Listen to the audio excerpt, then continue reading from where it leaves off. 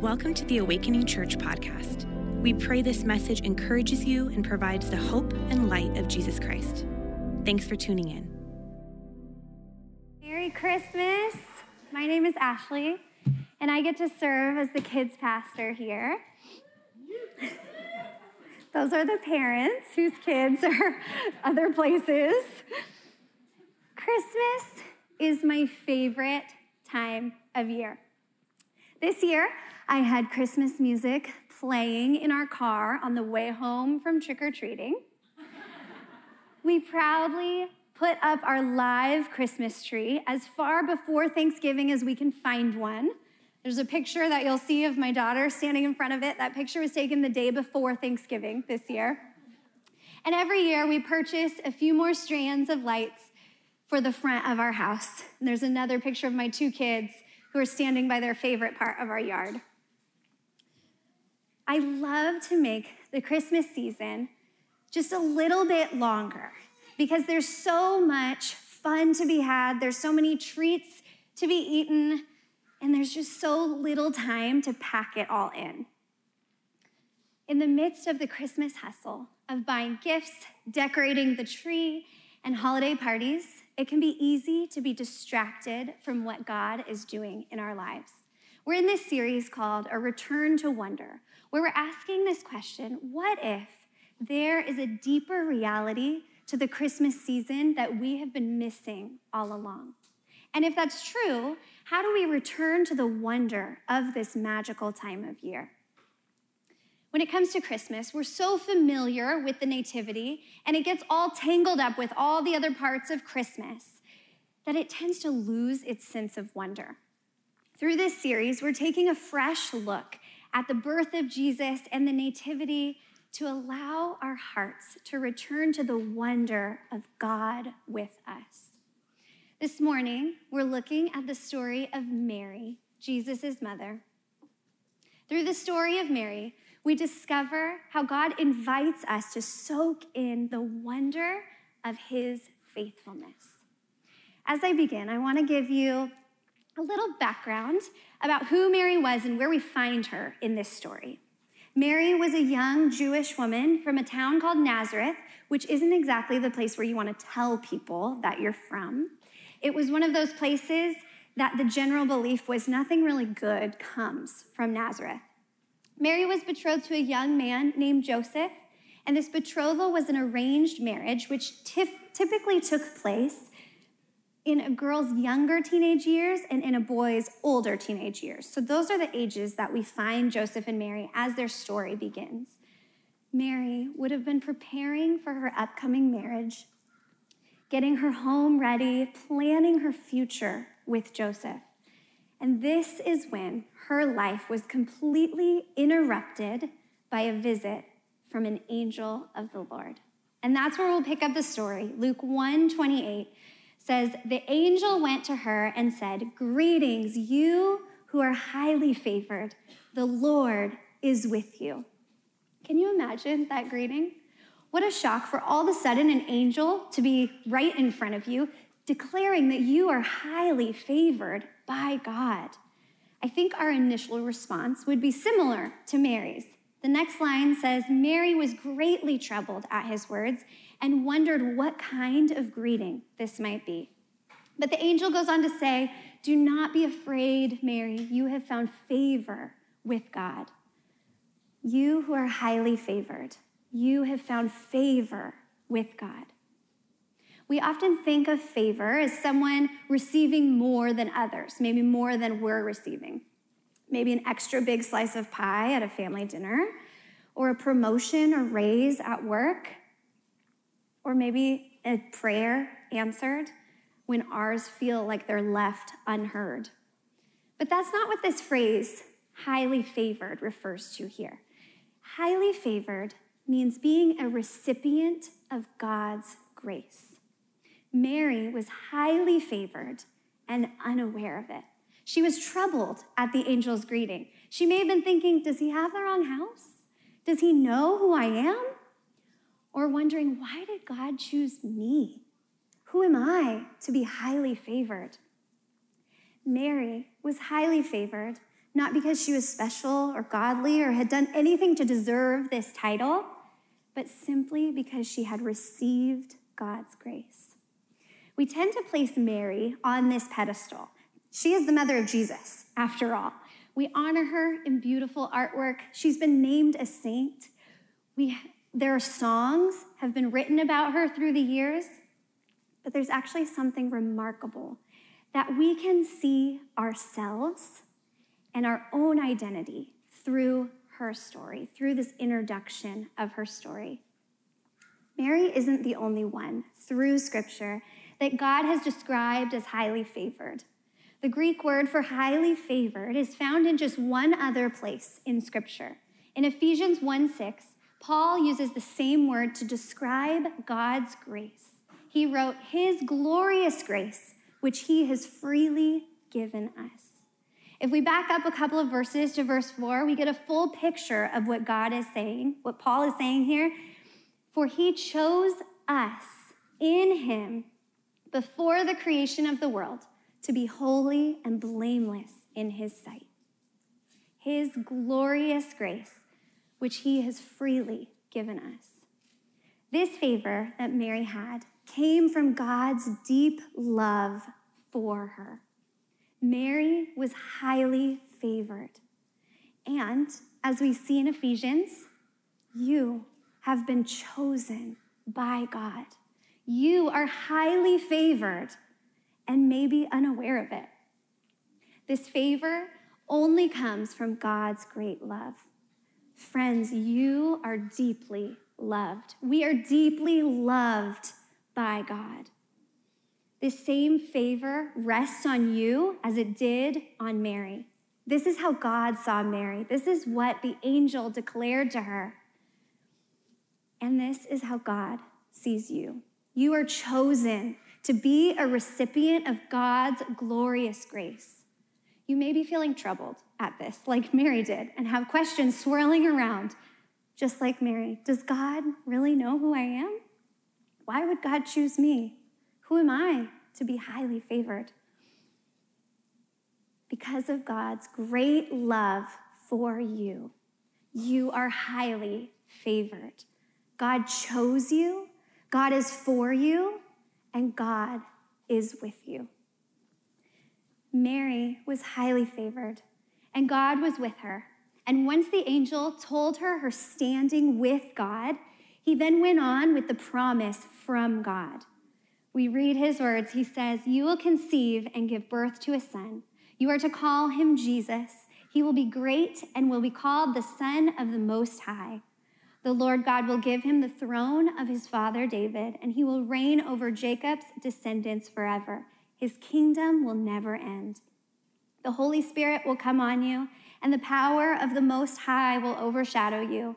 So the Holy One to be born will be called the Son of God, for no word from God will ever fail." This was the long-awaited King and Messiah that had been prophesied and promised so many generations before. As a student of her culture and heritage, Mary understood the weight and wonder of this calling and responded with humility and faith. "I am the Lord's servant. May your word to me be fulfilled." Being pregnant with the Messiah was a great honor. Mary would be the one to usher the Savior into the world.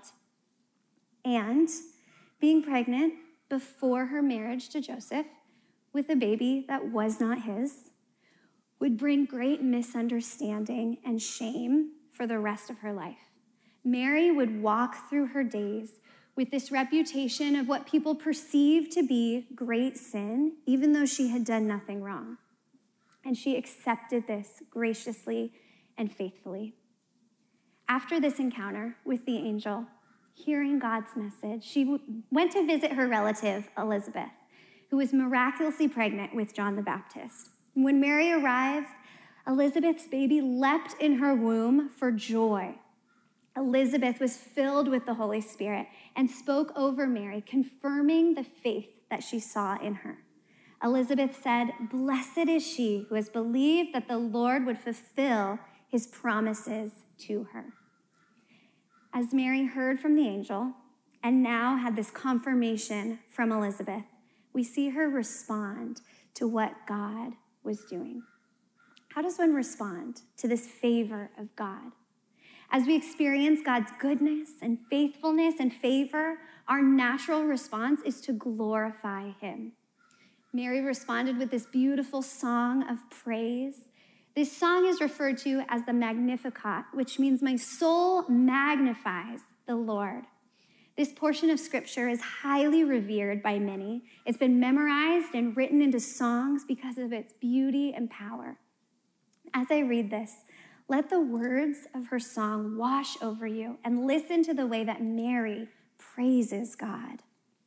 She said, "My soul glorifies the Lord, and my spirit rejoices in God my Savior, for he has been mindful of the humble state of his servant. From now on, all generations will call me blessed, for the Mighty One has done great things for me. Holy is his name. His mercy extends to those who fear him from generation to generation. He has performed mighty deeds with his arm. He has scattered those who are proud in their inmost thoughts. He has brought down rulers from their thrones, but has lifted up the humble. He has filled the hungry with good things, but has sent the rich away empty. He has helped his servant Israel, remembering to be merciful to Abraham and his descendants forever, just as he promised our ancestors." This song of praise shows us what was going on in Mary's heart and her mind as she's processing her pregnancy and this prophecy of the coming Messiah. She declares who God is and what he has done and his faithfulness in fulfilling his promises.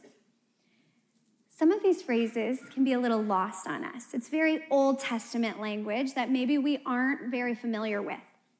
God's promise to Israel and helping Abraham, his promise to Abraham, that doesn't really resonate with us now, does it? But I want to unpack this a little bit. I want us to really feel the significance of this. Mary's song connects to at least 13 different Old Testament passages. Mary's familiarity with the Old Testament shows her love for God and his word. God had promised Abraham a Messiah through his family line.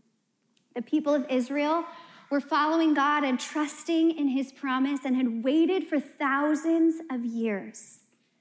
As an Old Testament believer, Mary's hope of salvation rested in God's promises. And now Mary saw that she had an important role in fulfilling God's promise to Israel. Through her song that is filled with wonder at what God has done and what he's currently doing in her, we see Mary reflecting on the ways that God had been faithful and loving to her people. So everything that we've talked about so far is leading up to the birth of Jesus. Mary stayed with Elizabeth for 3 months and then journeyed home. And after this, Joseph and Mary made their way to Bethlehem for a census that was taken. This is where Joseph was from. And this is where we pick up the story again in Luke 2:6.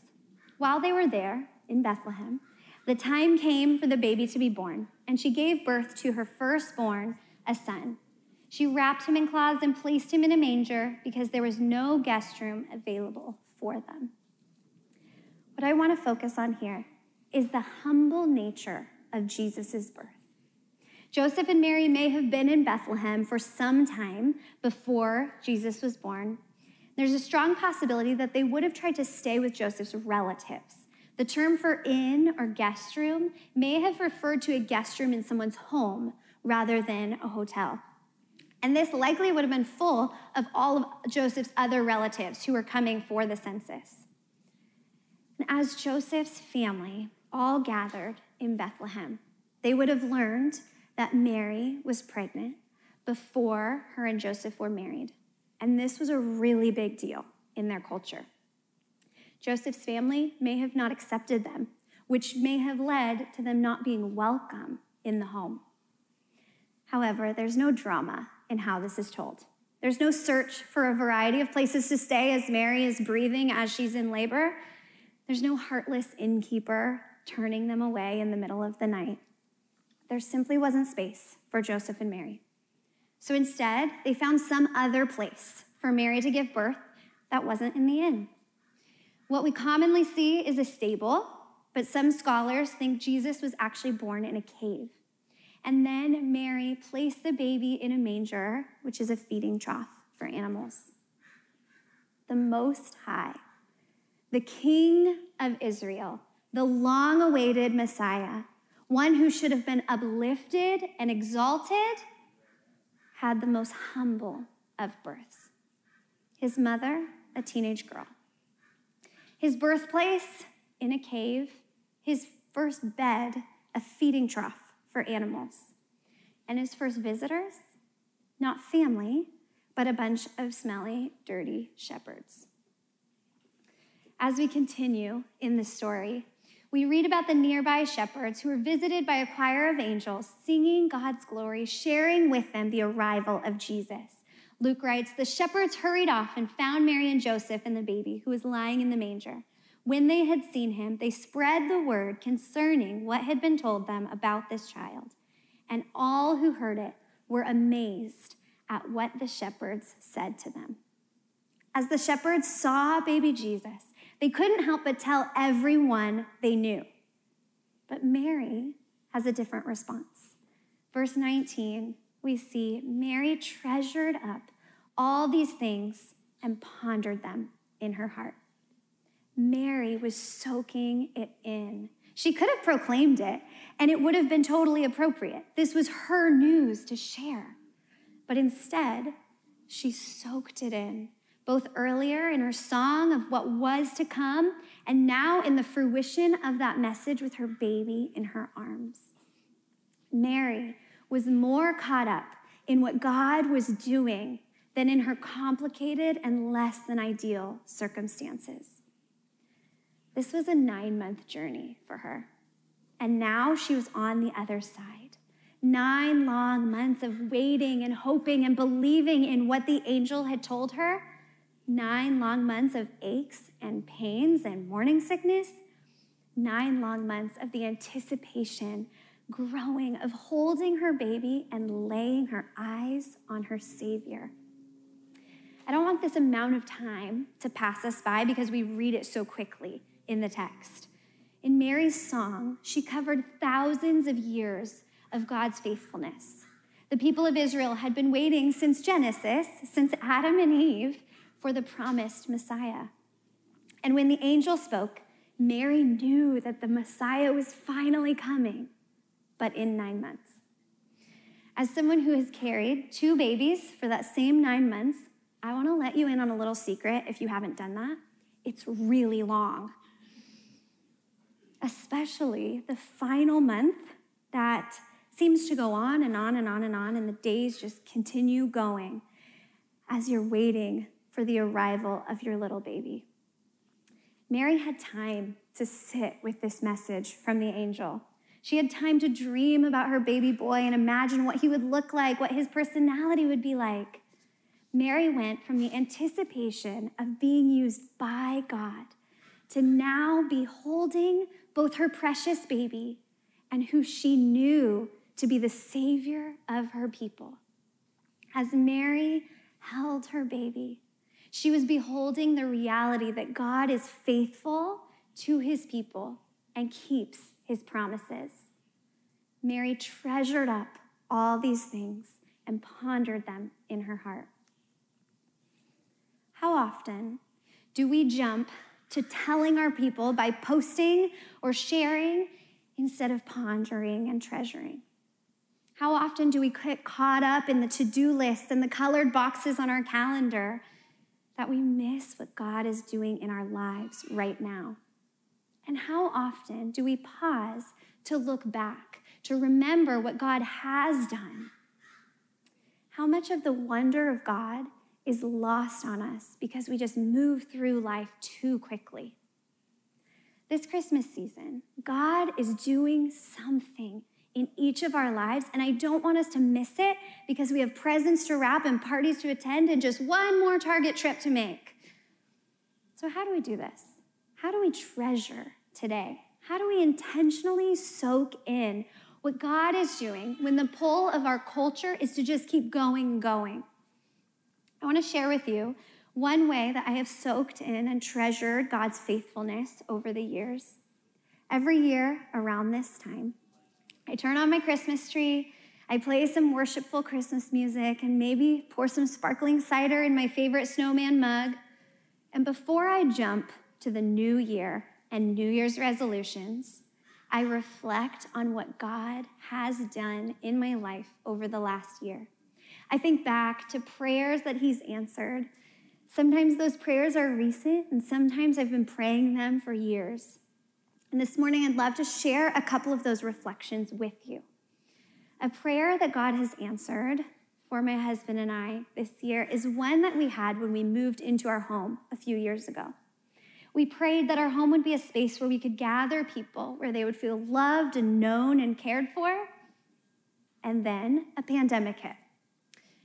And it felt like this dream that we had was ripped away from us as we logged onto Zoom again and again. But then this fall, our small group finally began meeting in person on our back deck around our fire pit. And I've been reminded of this desire of my heart. And I've seen how God has answered that prayer and how He has been faithful to us. Sometimes, though, we get to see those prayers answered, right?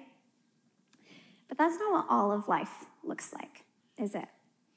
You may be sitting here in a deep season of grief or struggle, unsure of how God is showing up right now.